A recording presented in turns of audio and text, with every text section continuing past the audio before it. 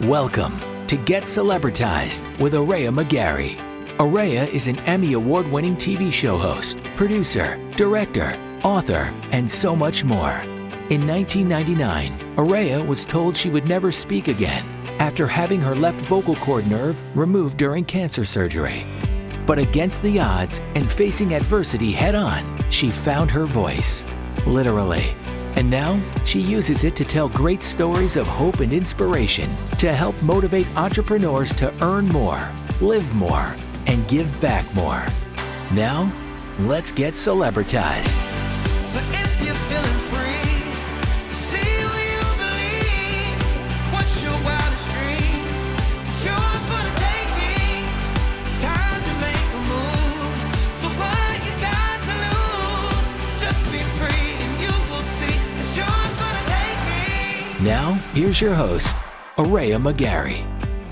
Good evening, hello, good morning, depending on where you are listening and viewing my show called Get Celebritized. I'm your host, Aurea McGarry, and I am so excited tonight to introduce you to not only a 24-time Emmy Award-winning journalist, but a dear friend of mine, the former president of the Southeast Emmy Awards, and he is so humble at all the accolades he has achieved in his life, but he agreed to come here with me today on my show to talk to you about what it took to get to where he is today, what struggles he might have encountered, what got him through, and to give you all hope that you can do your dreams too. And nothing is too big or too hard for you, because if you keep at it and you never give up, anything is possible. So without any further ado, my very special guest today is Jeremy Campbell. Jeremy, like I said, is a National Emmy Award-winning journalist and 23-time Regional Emmy Award winner. Through his years of field of expertise as a reporter, his work has helped change lives, change laws, and reached millions of viewers. In 2020, he left Atlanta, to our dismay, but he joined the leadership team in New York City at NY1 as managing director of editorial. Jeremy oversees the reporting staff and managing editors. The team is focused on crafting character-driven stories that make a difference in America's largest media market. As a news director at WBIR in Knoxville, he led a team of more than 60 journalists through 10 hours of live coverage a day. That is no small feat for sure. He focused on content, innovation, growing a more inclusive workplace, and delivering coverage that engages viewers, all while keeping crews safe during the start of the coronavirus. Under his leadership, the station was honored with its first Murrow Award for digital coverage and its first National Gracie Award. Well, let me bring Jeremy Campbell up to the stage. Jeremy, welcome to Get Celebritized. Aurea, hi. It's so good to see you. It's been too long. It has. You're coming straight in from your, I guess, desk in New York City. Is that correct? Live from New York, right to you. Yes, yes. I always want to have my own show that says live from New York. It's celebritized. Jeremy, how are you loving it in New York? I know we were so sad to lose you here in Atlanta. You were such a staple here. And, the president of our Emmy Awards here as well, and did such a great job. And then you got one promotion, I guess it was a promotion up to Knoxville, and then you went on even further to New York City. Tell us, was that the dream to get to New York eventually?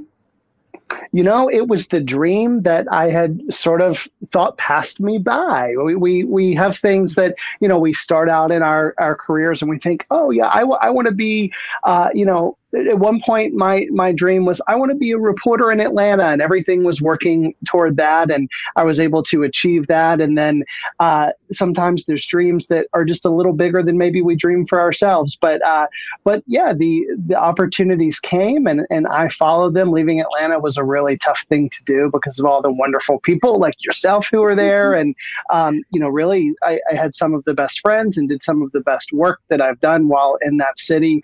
But we go with the opportunity and appreciate what's in the rear view, but look, straight ahead down the road. And things have been great. It's been awesome opportunity here. And, New York City is a pretty great place to live. You might have heard that. Yeah, born and raised there. I love it. I miss it. But I live vicariously through your posts. I hope everybody watches and follows you like on Instagram and Facebook, because you do post some beautiful pictures of New York City. You've got a great eye. One of my favorite things to do is just, like after work, wander around and snap some photos of whatever catches my eye. So many wonderful things. So that's one of my favorite hobbies. I love that. You got a great eye for that beauty and a great eye for great stories. So we're talking about you moving around and I always thought that, I love TV, but I never thought to ever want to be a journalist, because I thought, well, you'll never sit still. You'll always have to keep it, kind of like the military. So first, before we get into that, did you always wanted to be a reporter? And did you always know that would be part of your course? Like, as a reporter, do you always have to kind of pick up and go where the next thing takes you? I knew from a young age, thanks to my grandmother. When I was still in high school, she said, I want you to be a TV reporter. That's what I think you should do. And, she and I would watch the evening news together, Peter Jennings. And she said, if you get to do that job, you can be on the front lines to history. You can travel the world. You can see it all. And that stuck with me. But I was a bit reluctant to get there. I grew up in a small town, Langston, Alabama, population 202. When I say small town, it was a small town, tiny little town. Oh my God. And when I graduated college, I was ready to get to a city. And when you start as a reporter, especially at the time, it involves, often going to a smaller city, a smaller TV market, and working your way up. And I resisted that. I wasn't quite ready to do that. So I was fortunate enough to get some jobs working behind the scenes in TV, and ended up moving to New Orleans, fell in love with the city. And my first job there was as a barista. I moved there with, maybe, if I was lucky, $50 in my pocket at a job at the coffee shop, and just really soaked up the culture of the city there, all the while dreaming of making documentary films, dreaming of telling stories that would have an impact and make a difference. I truly believed from the start that's the power of what we do. And it was Hurricane Katrina that really changed the trajectory of my career and my life. When it hit the city, when it hit New Orleans, that's when I couldn't put off that dream any longer. I was watching it all unfold on TV, and I wanted to be in the thick of it. I wanted to be reporting on the city that I knew and loved. And so from that moment, I declared now is the time, and grabbed my little camcorder that I'd been making independent documentaries on, started telling the stories of the city immediately following the storm. And within a few months, I repurposed that into my first TV reel, even though it had never been on TV.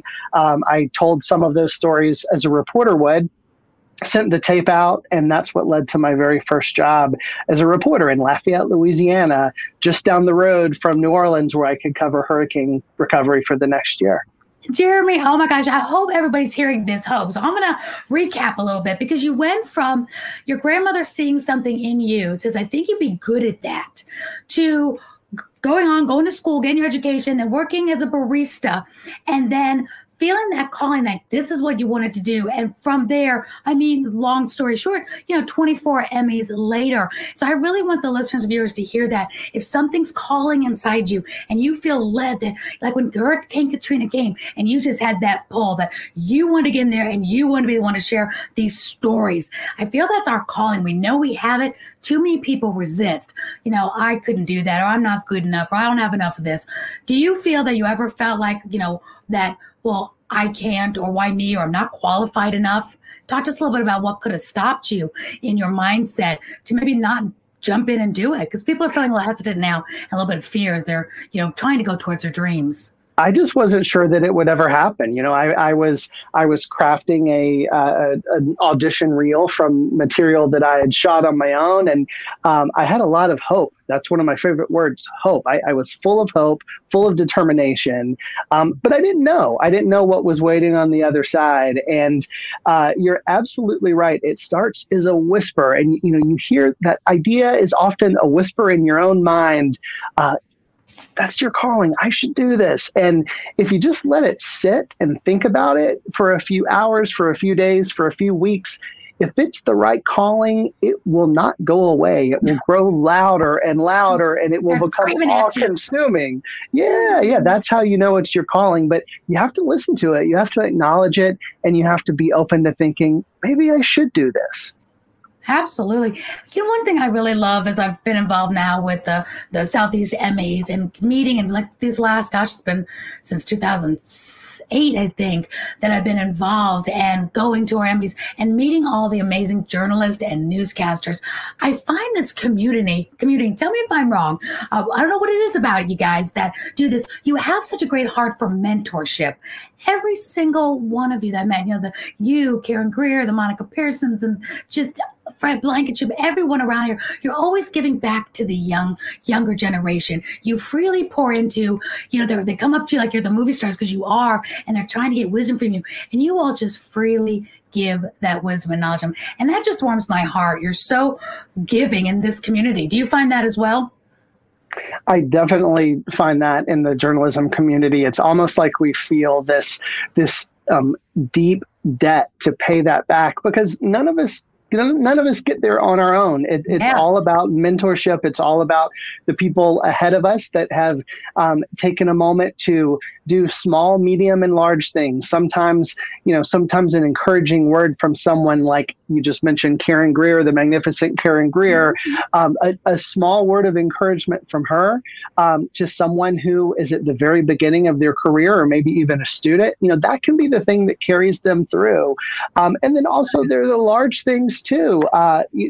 You'd mentioned the Emmys, and a story that I love to tell is about who I like to refer to as my Emmy godmother, Miss Evelyn Mims.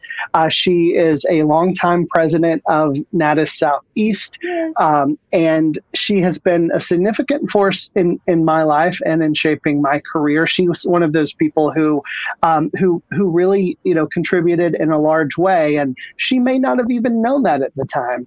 She and I first met in 1998. I had seen a flyer on a bulletin board, and I don't mean like a bulletin board that you see online. I mean an actual bulletin board on the wall with thumbtacks at my school when I was going to college, and it was a sign saying enter to receive a Southeast Emmy scholarship, and I saw that Emmy statuette on the bulletin board. Of course, that caught my eye. And I thought, what is this? I didn't know that there was a chapter of the Emmy Awards in the Southeast in Atlanta. So I read the flyer. I wrote the essay. I sent my transcript. I applied for the scholarship.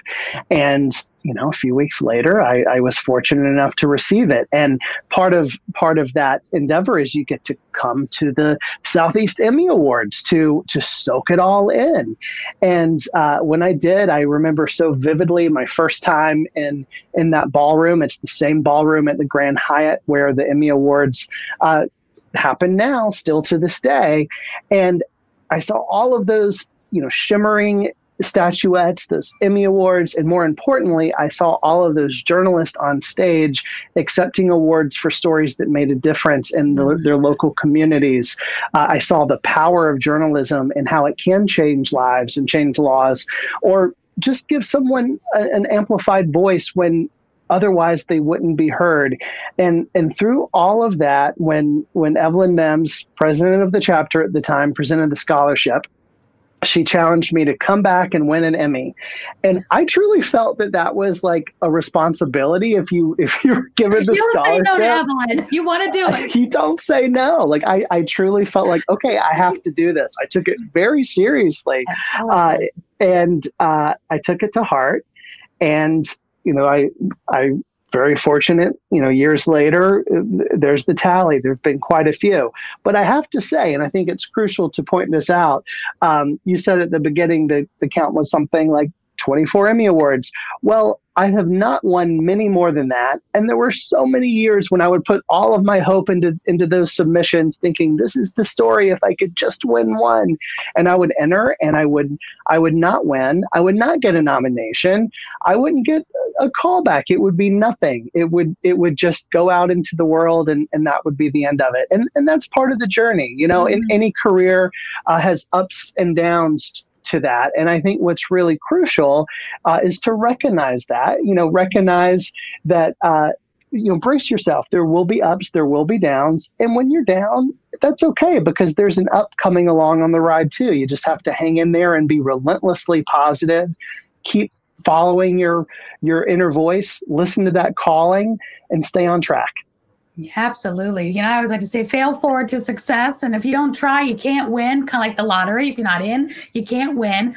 And you have nothing to lose for trying. I try to really share that inspiration with everybody around me. What have you got to lose? Because you all in the journalist industry, when I was reading your accolades, Jeremy, because I know you, but we forget to kind of dig in and say, oh, I better look at his accolades and see, what his bios really is, because I wanted the listener viewers to know.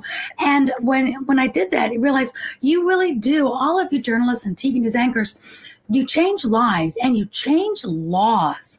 Can you tell me any kind of particular story that was close to your heart that really made a difference in changing laws? Because, all the glitz and the glam and all that is all fun. It's great. And it's wonderful to be awarded, as you all should be. Everybody should be awarded whatever career they're in, because it's so great to get a PhD, a master's degree, an award. That's wonderful. And then the real nuts and bolts, I know everybody loves even more than that, is when their career changes lives. And yours can change laws.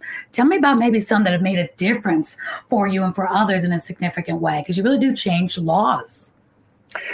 No, that is a great question. And, you do that through great storytelling and by really focusing on the people affected by issues that matter. And when you ask me that question, I think of the investigation that my team in Atlanta put together called Charlie Foxtrot. And that focused on the lack of benefits for our veterans who served overseas.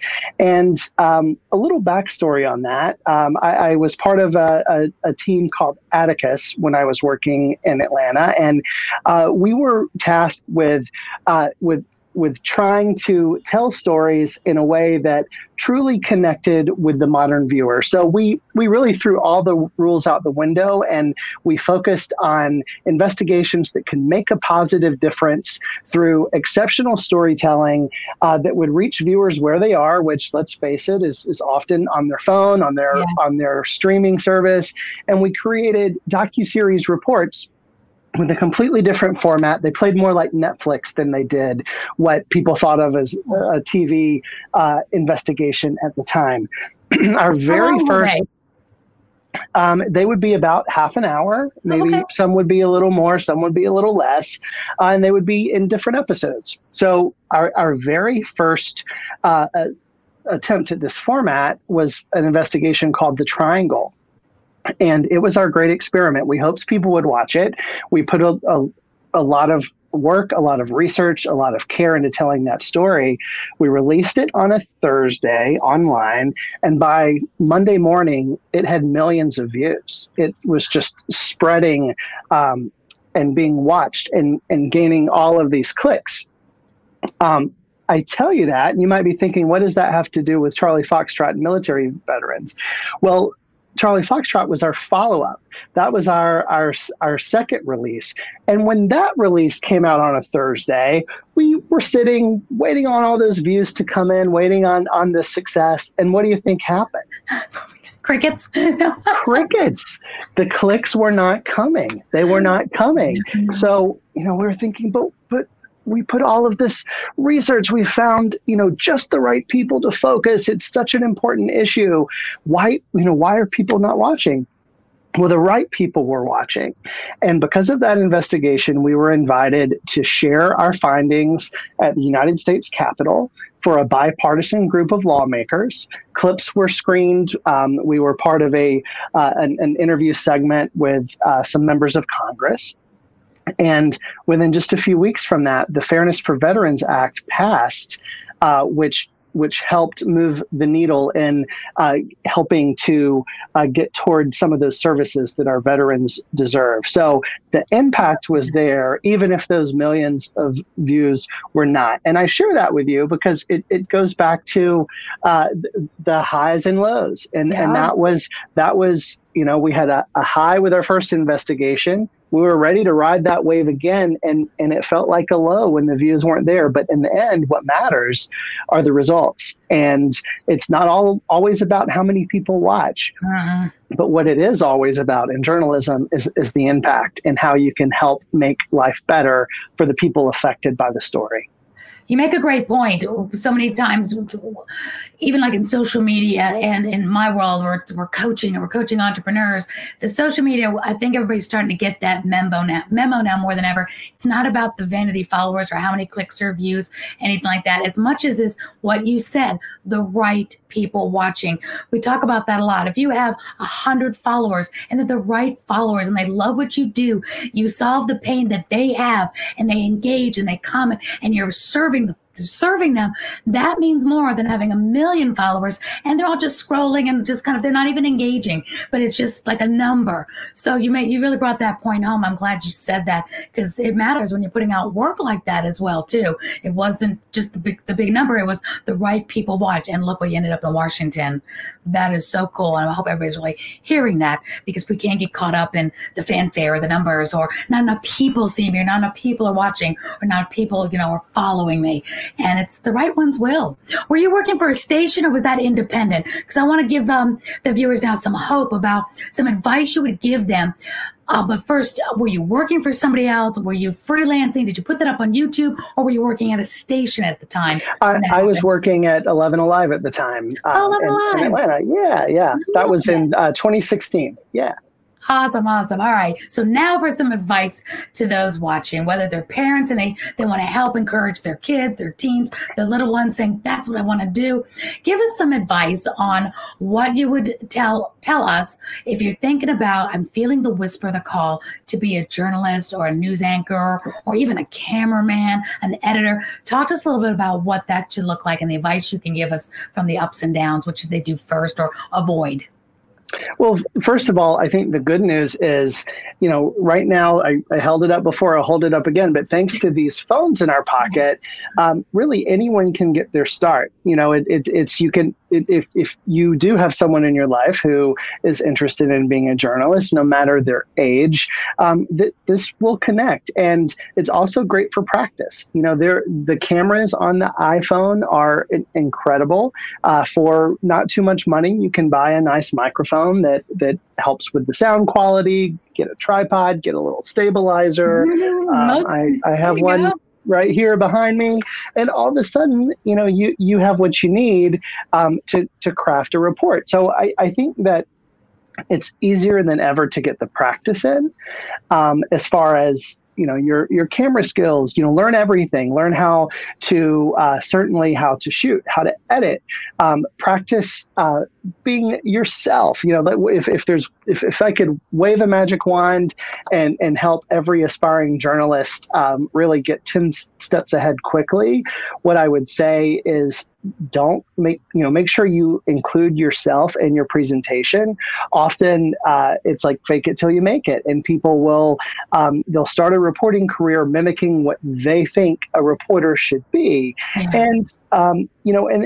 And there's something to be said about faking it till you make it, but you should never leave yourself out of it. So, approach it with, how can I bring what is unique about me to this role? How can I be my authentic self for the camera, and, focus on that. And, read everything. Be as informed as you can be about ethical journalism. There's so many resources available to learn how to not only do things smartly, but also do things the ethical way that is respectful for not only the person you're interviewing, but the subject matter. There's a great responsibility of telling other people's stories, and that should be taken very seriously. But I'm a big fan of if you're hearing that calling, there's ways that you can get there. So that would be step one. And beyond that, look for a path to get involved. Natus is a great way to do that. You're an expert as a board member and one of the officers of the Southeast chapter. The Student Production Awards are a fantastic place to network and get to know some of the up and coming journalists and students who are taking part in that. So the avenues are there. You have to be relentlessly optimistic and accept that it's not going to always be a yes. And when it is a no, hang in there. Yeah, means no means next. It's okay. And the young people now, I think they really get it. They're creating content all the time. But if somebody's looking for, maybe they're thinking they're too old to get in this. Maybe they're thinking they're already 40. I mean, gosh knows I didn't even win my Emmy until I was 48. But I always just keep going. Just live fast, keep going, try everything. That's all good. But a lot of people might think that, I don't know how to use what you just said or how to start. Maybe they're my generation that's saying, but I want to do something in journalism. But let's talk about, how do people now apply? Are they hiring? Is it something that the newsrooms, let's say somebody wants to get a job in a newsroom, do they already have to have a YouTube channel to show off their talents, or do they submit? Just real quick before we get into the wonderful book you wrote, we're going to talk about next, tell them what the step would be, or the platform now to get jobs in journalism in their local television stations or news stations. Sure. Well, I think the path really is, if you can acquire an internship, which often to intern with the station, you often have to be in school. So if you're not currently in school, that could knock some people out.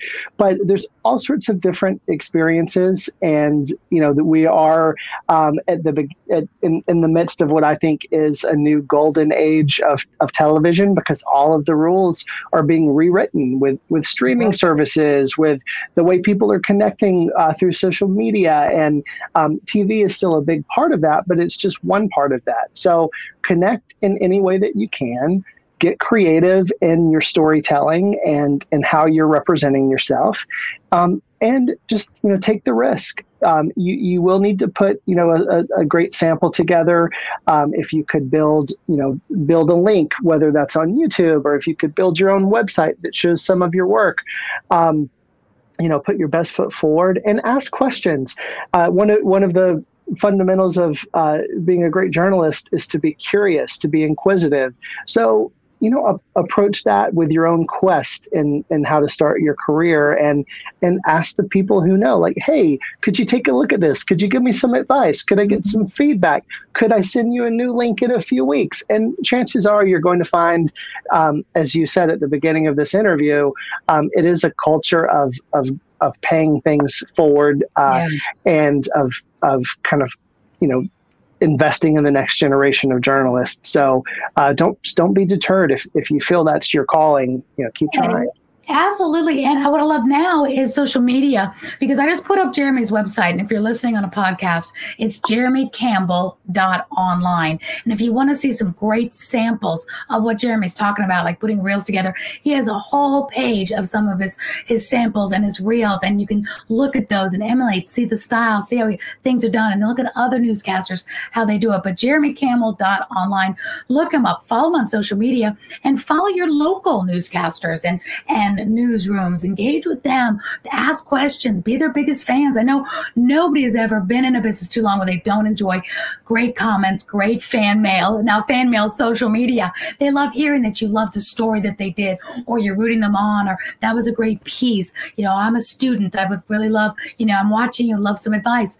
You all are so approachable, and you talk to your fans, and I love that. So I really encourage people to follow you, follow their local newscasters and journalists, and not just the ones you see on the air, but go onto the website and see who else is out there. The on-site reporter, the ones that are doing the investigating reporting that aren't the 2 or 3 news anchors you see at the different hours as well. Do you agree, Jeremy, on that? Absolutely. I mean, you said it best. It's so great that you're so approachable. Back in my day, you didn't even know where to find, anybody that was on TV. It's like people used to get fan mail. I'm like, well, how do people know addresses to send fan mail? But now it's social media. So there's so many ways to connect. It's true. It really is. And you guys are so approachable. appreciate that. Well, before I get to talking maybe about some of your best interviews, your worst, maybe some of your celebrity encounters, some things that were highs and lows, I want to take a pause and talk about you have a book. So here you are, an investigative reporter, and you've written this beautiful book that's coming out, and you had me at animals, Jeremy. I don't even know if you know that, but oh my gosh, animals are my love and passion, and actually won my Emmy Award for Noah's Ark, where I was hugging animals and bears and lions and birds, and wow, I just can't wait to get your book because you wrote it and because I love the premise of, and it's called Between the Causeways. Tell us a little bit about this wonderful project that you are getting ready for us to be able to have in our hands and read. Well, it's definitely for and about animal lovers. Yes. Between the Causeways it's a work of fiction, which was new for me as someone who's used to covering the real world. But Between the Causeways is inspired by a real life dog story. It's inspired by a true story. I love that. And, this is all coming full circle because it's inspired by and written at the request of my mom. I had mentioned earlier in the interview that when I was very young, my grandmother said, "You should be a reporter." Well, a few years ago, my mom said, "I want you to write a book about what happened to me between the Causeways." And this story is inspired by that. A few years ago, she was a part of a group of strangers who found themselves searching, trying to rescue a little dog on the side of the road in a small southern town. And for a full year, she was stopping every day, side of the road, trying to rescue this little dog. And over the course of that year, she discovered she was not the only one. And the book really, adds a lot of imagination to that premise. And it's about what happens when three strangers become friends, all connected to the attempt to make life better for a little lost dog on the side of the road. And the takeaway is something I think all animal lovers can agree, which is a dog can change everything. And in this book, it certainly does. So if I can't wait for you to read it and share your review and let me know what you think. It comes out in just a few weeks. It's up for pre-order now.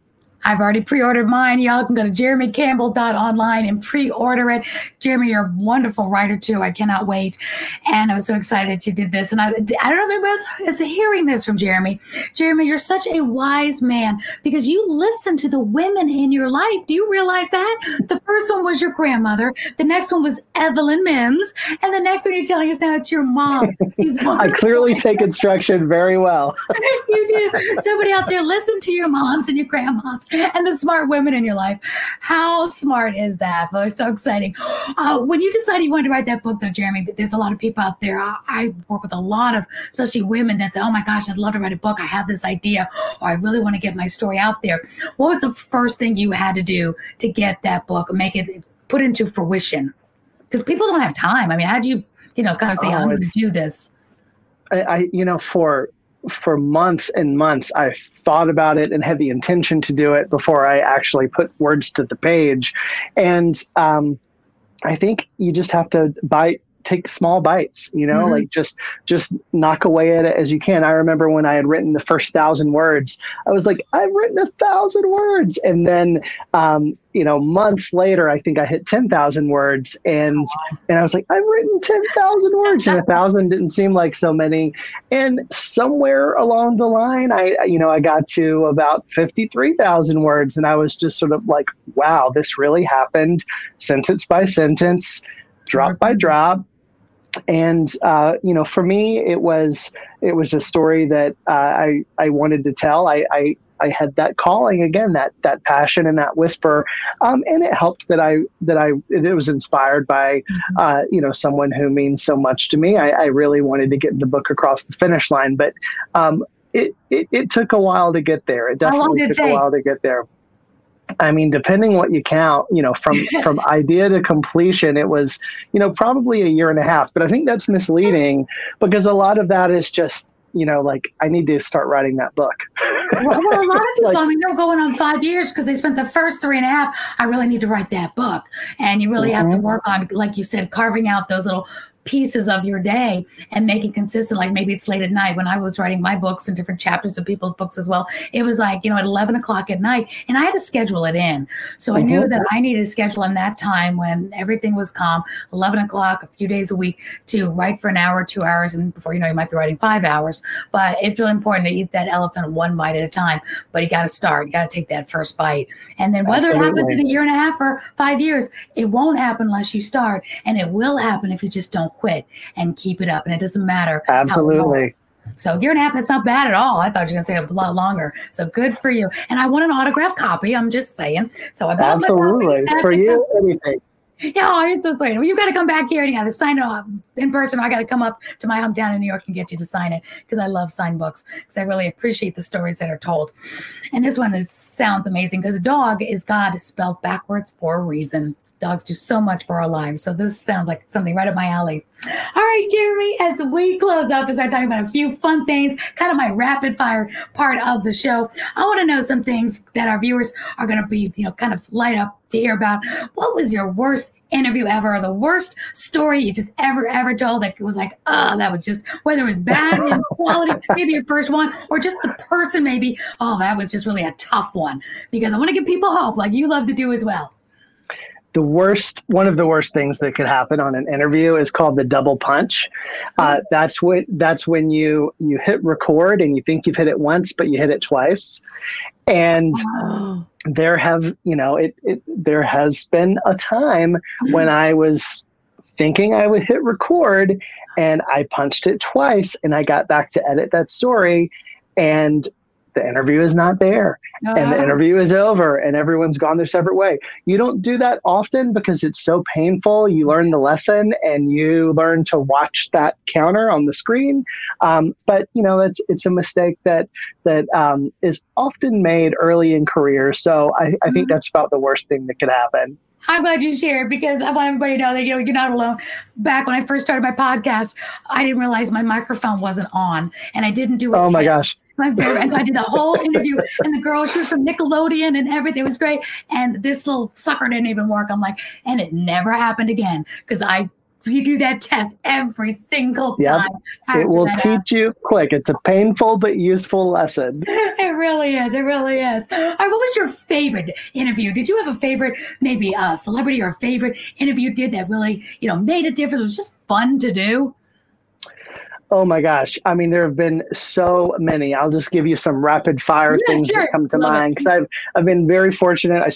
Early in my career, I hosted a music show. We interviewed bands and got to interview Cyndi Lauper and Liz Phair and the Cardigans and go to a lot of shows. So that was so fun. When I was working in Tampa, part of my job there was to tell just like entertaining, feature stories. I got to walk on fire. I got to go down inside a sinkhole that had been transformed into this, this Florida lake where people would scuba dive. I got to ride a jetpack in the Gulf where water would shoot out of the jetpack and I would go up about 8 feet in the air and then crash into the sea. So I got to have a lot of fun.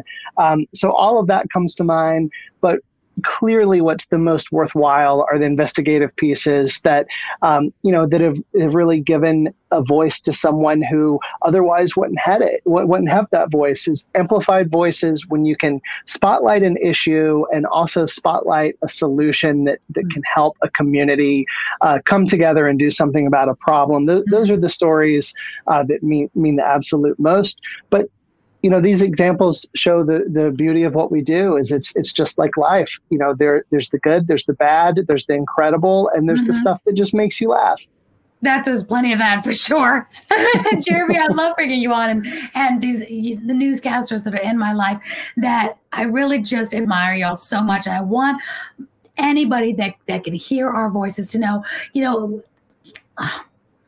not, I don't want to say journalists, but the paparazzi, the interviewers can get such a bad rap that, oh my gosh, they won an interview. And you think of it like all these movies and TV shows make it like a bad thing. You're slamming the door on the newscasters. You're slamming the door on the journalists.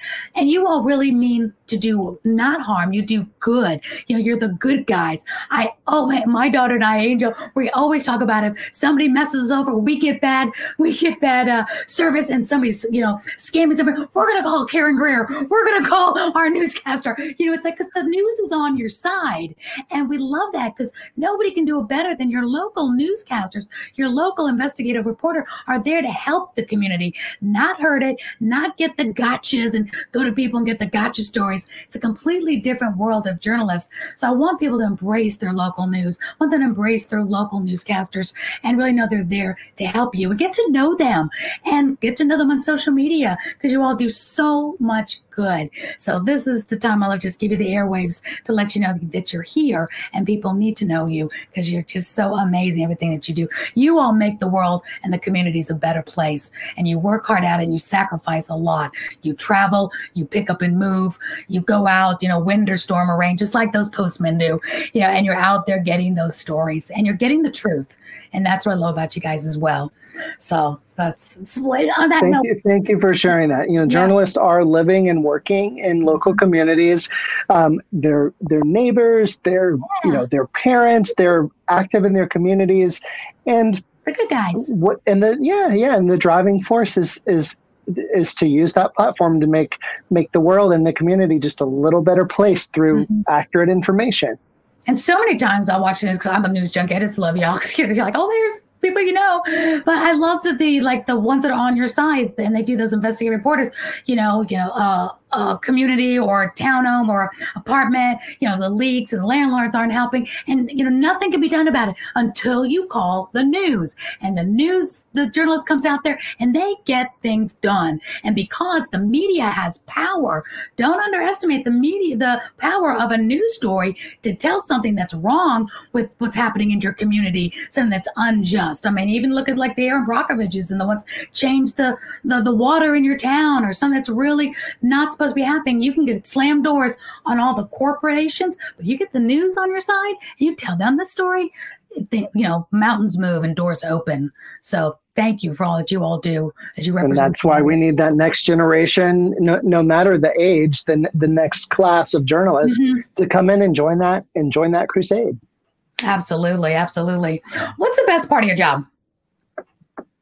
I think the best part is truly having the ability to tell a story, to spotlight, the good, the bad. I like to tell people that journalists are there on the best day of someone's life, and sometimes it's the worst day of someone's life. But they're really there to get the story right.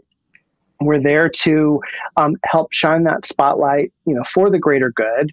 And I think if there's one lesson that has held true from all of the stories, good and bad, that I've seen covered over the years, it's that sometimes the worst things to ever happen lead to the best. I've seen this play out in so many stories I've told as a reporter, in so many stories I've watched as a manager.